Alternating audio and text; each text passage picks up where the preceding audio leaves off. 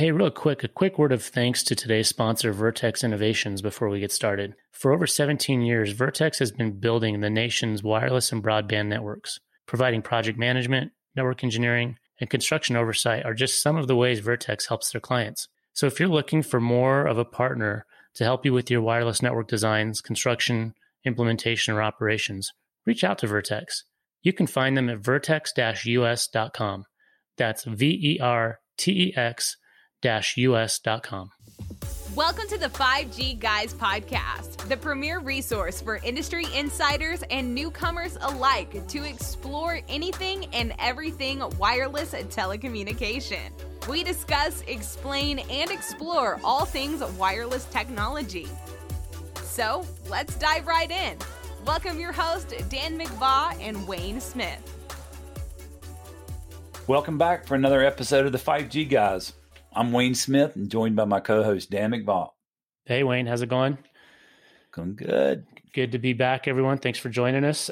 If you joined us in our first season, we did a lot around cellular, obviously, because that's where Wayne and I have spent the bulk of our career. And we did an episode called Cellular 101, kind of going through the basics of how cellular works in the industry. If you haven't checked that out, go back and check that out. That was like episode 2 or 3, I think, one of our first ones.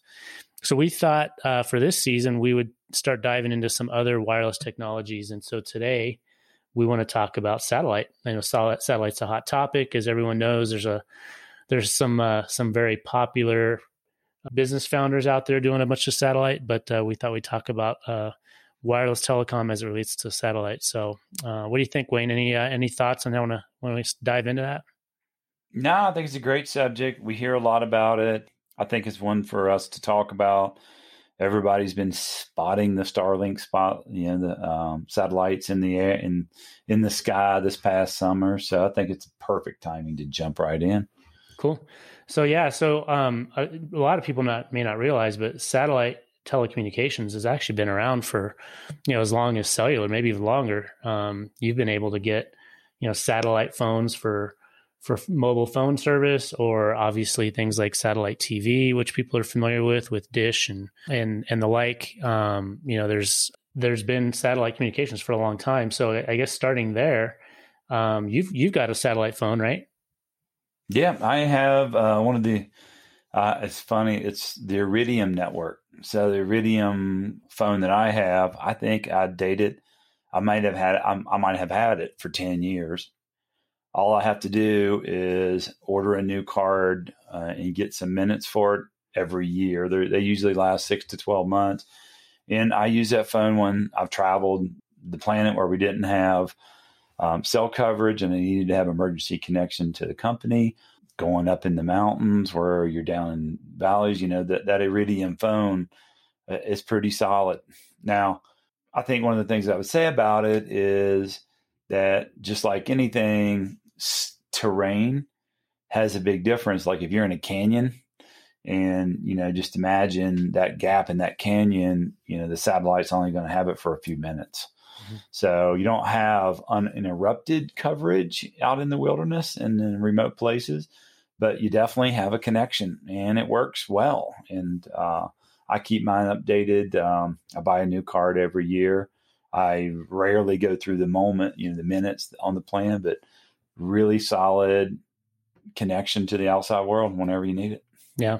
So maybe that's a good way to kick off, is sort of talk about how the satellite networks are the same and different than cellular networks that we've talked about, right? So they're similar in that you've got a satellite or a group of satellites that are basically transmitting radio frequency waves to Earth to a subscriber device, and that subscriber device is transmitting radio frequency waves back to the satellite. It's a two-way communication in the case of your satellite phone, right? Versus so similar to a cellular network, and then that satellite has to get that data or that voice packet or whatever back to Earth somehow, right? Through a downlink or an uplink satellite link to an Earth station, and then it routes through the wired network, right? Our last episode, we talked about how wireless needs wires. Same case here, right? It's got to get back to Earth somehow and get managed. In the case of television, right? It's a broadcast. So it's just a one-way communication. Satellite's just beaming stuff down to your house or your satellite dish, similar to a radio station or a TV station over the air on the earth, right? So very similar. It's just the difference is your cell site or your satellite is, 22,000 miles away from Earth versus a mile away from you in a cellular situation, right? Yeah, I think, and that brings up a great point. So 98, the Iridium network, 1998 was launched. It's a little bit of trivia since we like to do a little bit. I think it's pretty interesting. The first Iridium satellite phone call was made by Vice President Al Gore to Gilbert Grosvenor, the great-grandson of Alexander Graham Bell and chairman of the National Geographic Society. So pretty cool trivia there. The first call was made. Just like all companies, I think they had their challenges of launching and making the network.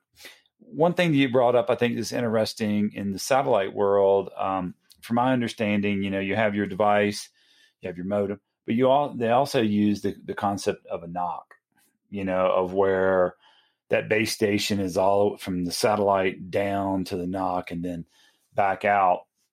Is kind of interesting. I think we've seen those locations. It's very similar to, I think how cable TV's done, and the use of satellites to broadcast to a central location and out in the network. But to your point, as we discussed in detail, you have a network and it's hardwired to your dish. A lot of times that the dish that goes to the satellite is always pointing south. I think it's more unobstructed view, correct? Mm-hmm. Yeah, line of sight. Line of sight, and then it's wired in your home just like anything else and connects to any type of network. But So and the challenge that you have from the law of physics with a wireless connection. So for example, with cellular, right, you've got from your phone to the cell site to the cell tower, that wireless link, that radio frequency link is subject to all kinds of things that can happen to it, right? You have terrain blockage, you have trees, you have refraction and reflection off of buildings. In the case of satellite, it's the same thing.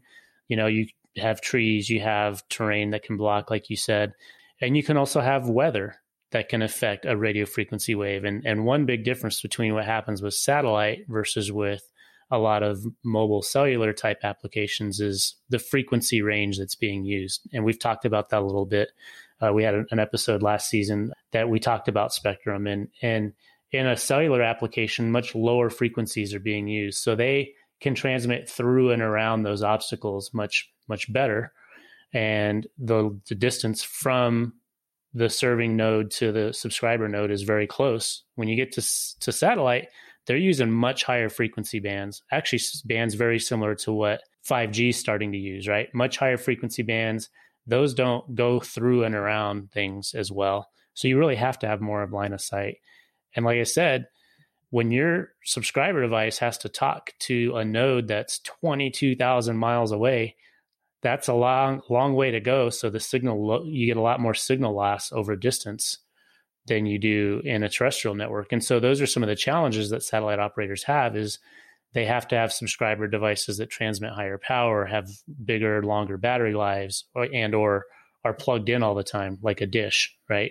Connected to a set in your house if it's on your roof or something. And so that's an interesting kind of comparison to understand is that these companies that are operating and building these satellite networks, they've got a lot more challenges in technology and engineering that they have to solve. They have to solve how to keep this thing up in space maintained, right? Something breaks, you don't just send a technician out in a truck to go fix it, right? They've got issues with where the lifespan of the satellite and things like that. So it's an interesting thing to sort of think about, but there's so many similarities as well in terms of, like we said, the connection to a core network, a NOC, Network Operations Center, I think is what NOC stands for. So Iridium, like you said, that was one of the original voice satellite companies. We talked about Dish and companies like that. The Xfinities and the cable companies of the world, they've got satellite that they use to also beam their signals around. But today, we've also got a bunch of big new players coming out, right? Like you mentioned, Starlink. Let's talk about those a little bit. What do you know? Yeah. let me clarify one of my things about Iridium. I was doing a little research to make sure, as we prepare ourselves for our podcast, sometimes we're up on it and sometimes we have to go do research on our subjects. As I was sitting here looking, interesting about SpaceX launched all new Iridium satellites, 65 total between 2017 and 2019. And so SpaceX, Iridium has a new satellite network of 75 satellites up in there in low orbit versus the original version. So I wanted to clarify that because they are running a more modern network with all new satellites, and they're using SpaceX, and which jumps us into the new frontier of space travel, and satellite communications. Starlink, is Elon Musk's brainchild, and it's definitely a different, I don't know, you may have better way to explain their network, but it's a blanketing of the skies. I mean, I don't know how else to say it. It's going to be thousands and thousands. I think for them to provide high-speed satellite coverage to the U.S., they need 12,000 satellites in orbit. Mm-hmm. Compared to Iridium's 75. So it's a totally different model. And I'll let you jump in a little bit there if you want. Well, yeah, I guess the analogy I would say is, the same. So just like when we launched the first cellular networks, those networks had anywhere from 10 to, let's say, 100 or so cell sites to cover a typical large U.S. city, right? But then you look at those same cities today, as there's been increased number of subscribers, increased services, increased bandwidth, increased need for coverage. Now there's, thousands and tens of thousands of sites to cover that same area that we launched with, tens or hundreds. Mm-hmm. Same thing in satellite. If you think of each node in a network, each node has a specific capacity limit, right? Number of calls it can support, number of kilobits per second or megabits or gigabits per second it can support. So as a network gets more robust, has more customers, more demand, it naturally has to have more nodes, whether those nodes are a cell site or a satellite. So I think what we're seeing with the satellite industry right now is analogous to, they're sort of in their 3G phase, if you will. They're in their third generation of networks that are being launched, maybe their fourth. And with that, you're seeing more robust networks, larger number of nodes.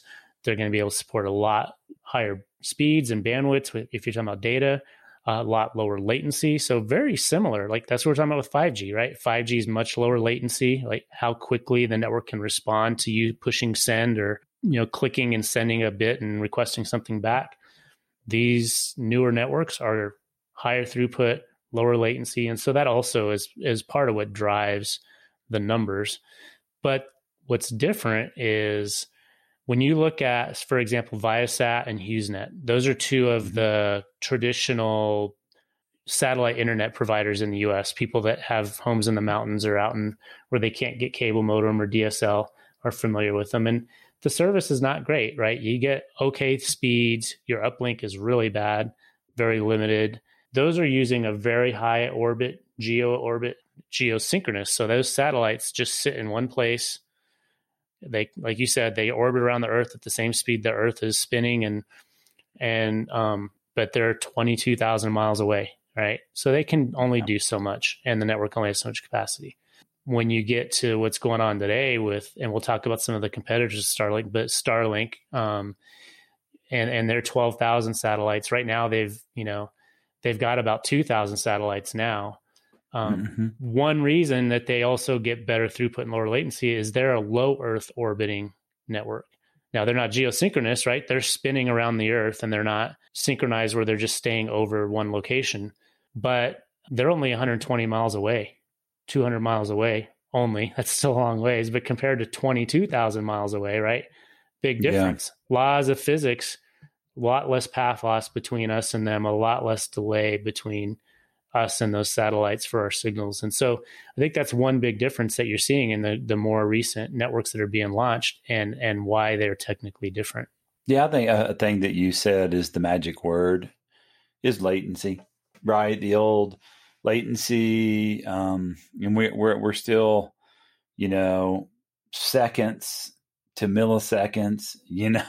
It still makes a difference on how well the user experience is.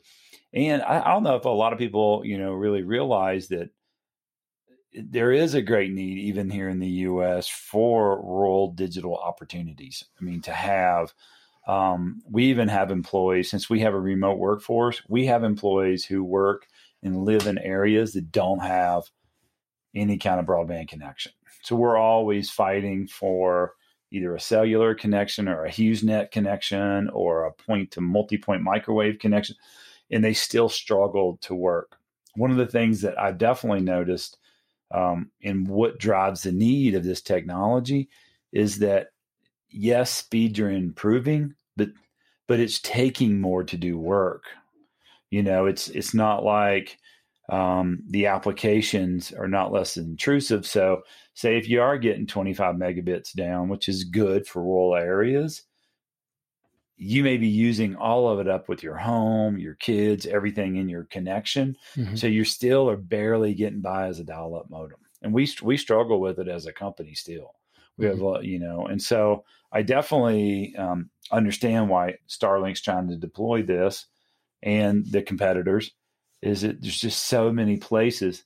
Plus, wouldn't you think with what happened in the last couple of years and the new movement to work from home and work from anywhere, that anywhere needs to have a connection, and a good one. Right. Yeah. And to your point, like in the US alone, I think the last number I heard is there's still 20 or 22 million homes in the US that don't have a broadband option. Right. And so when you look at those 22 million homes, and that's a huge market opportunity for a satellite provider to make those connections. And to your point, there's a lot of government money that's behind these initiatives to try to help bring broadband, because that's an important part of our economy. We need to get broadband to everyone and to make our GDP go up, to help with employment, to change the way employment's happening. I think you actually have some numbers on, for example, Starlink and what the subsidies that Elon Musk got from the federal government, right?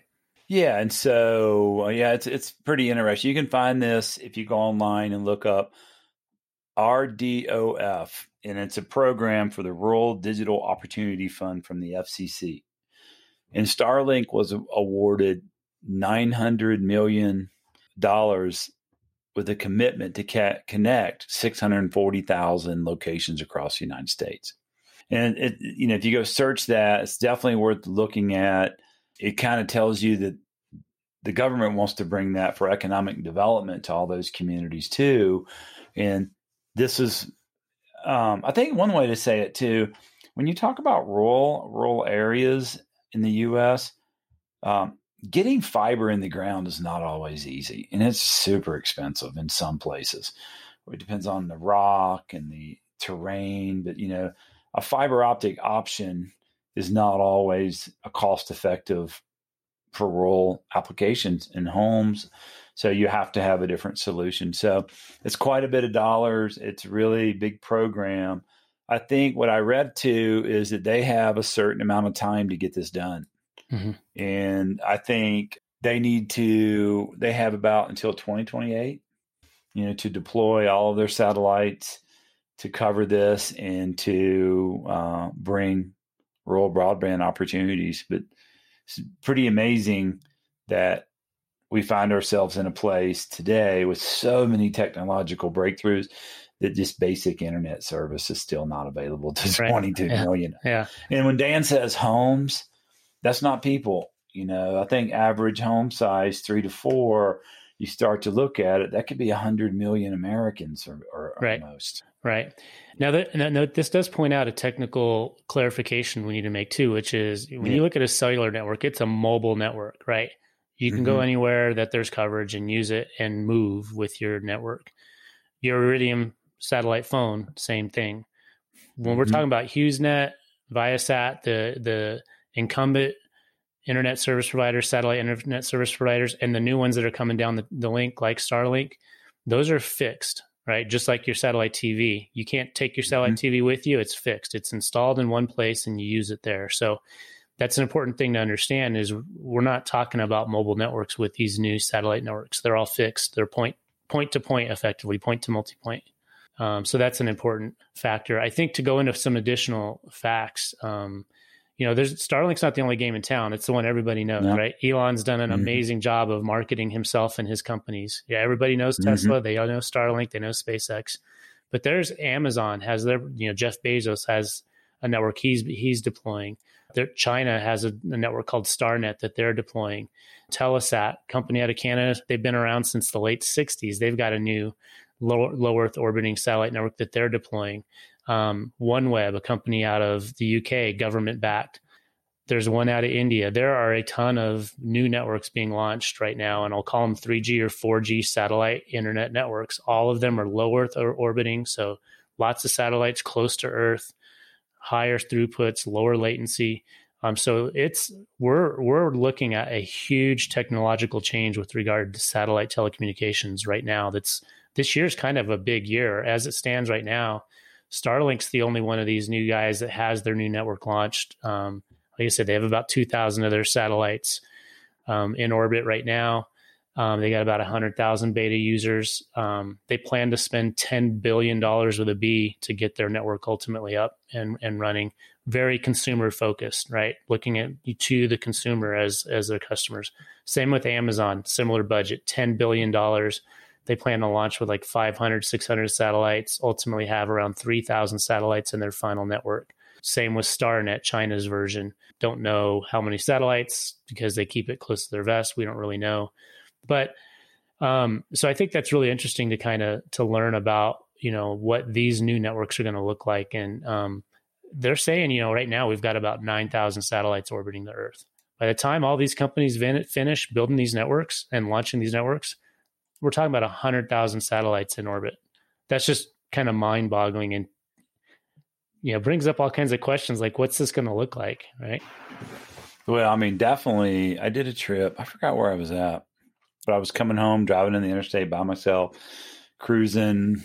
I think I was looking southwest, and then there it popped. I seen the Starlink constellation in the sky, and I literally pulled over because it is distinct. Once you see those satellites lined up in a vertical line, in a line, you're like, what is that? And so we're definitely going to, I think society will address the issue because it will change your view of unencumbered spaces. Because, when we talk about satellites, yeah, maybe from your house, you can't see it all the time. But when you go out into the wilderness, you're going to be able to see all those satellites. And there's just no doubt about it. And, I think that'll be one of the things to talk about. Plus, space collisions. Didn't we just have a close call not too long ago with one of the satellites?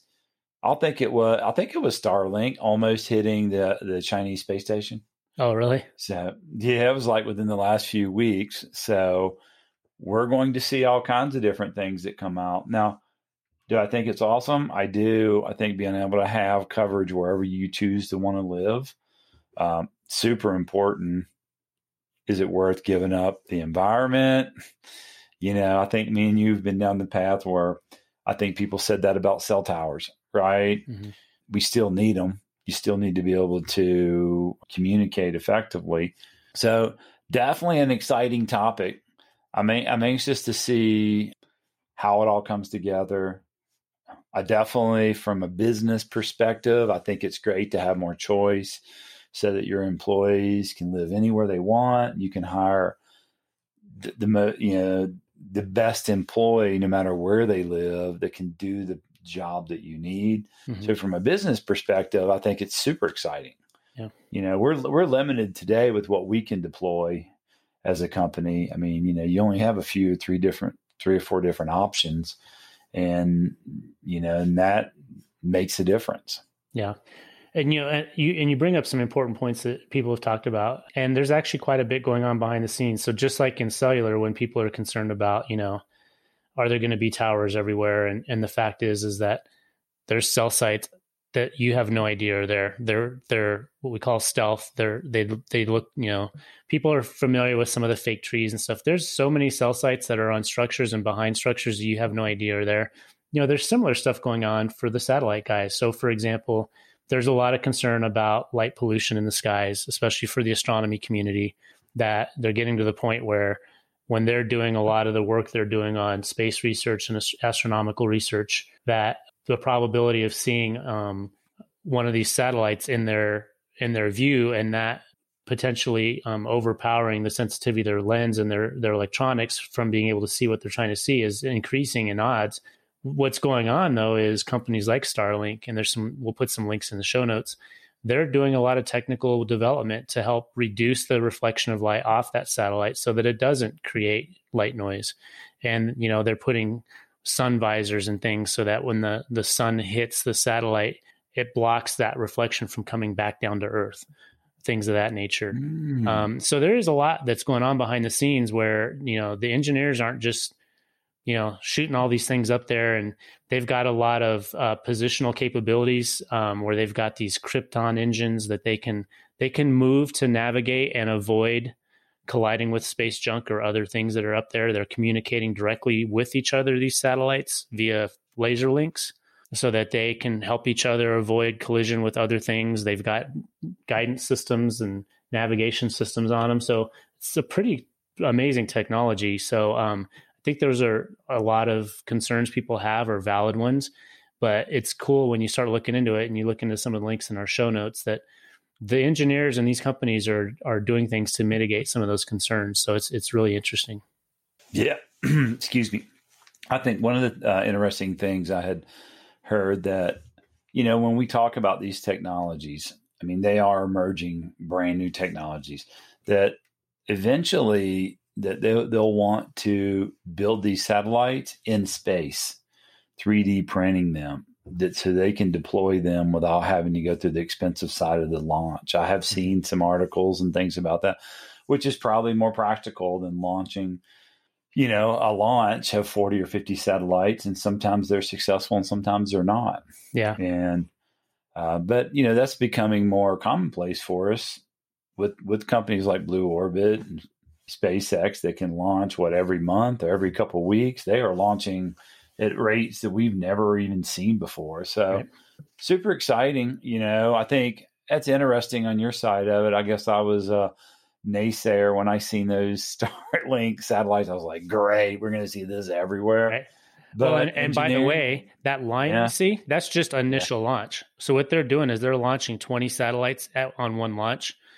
And then basically those 20 satellites are deploying out of the capsule. And at that moment in time, they're all in line with each other. And then they navigate away from each other over time until they're in their final parked location. So they're not always together like that. So what you saw is actually pretty cool. You saw like right after a launch, like when they first deployed out of the capsule and they were lined up. And then within a few weeks, they're not lined up with each other anymore. Yeah, as good as the iPhone camera is, I couldn't get a great photo.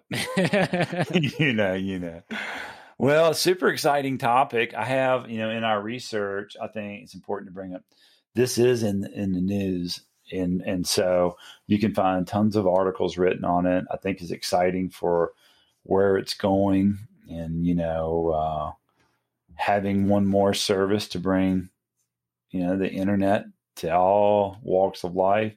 Here we go. Yep. Big year to watch it. Amazon's launching their first satellites this year. Starnet and China's launching theirs.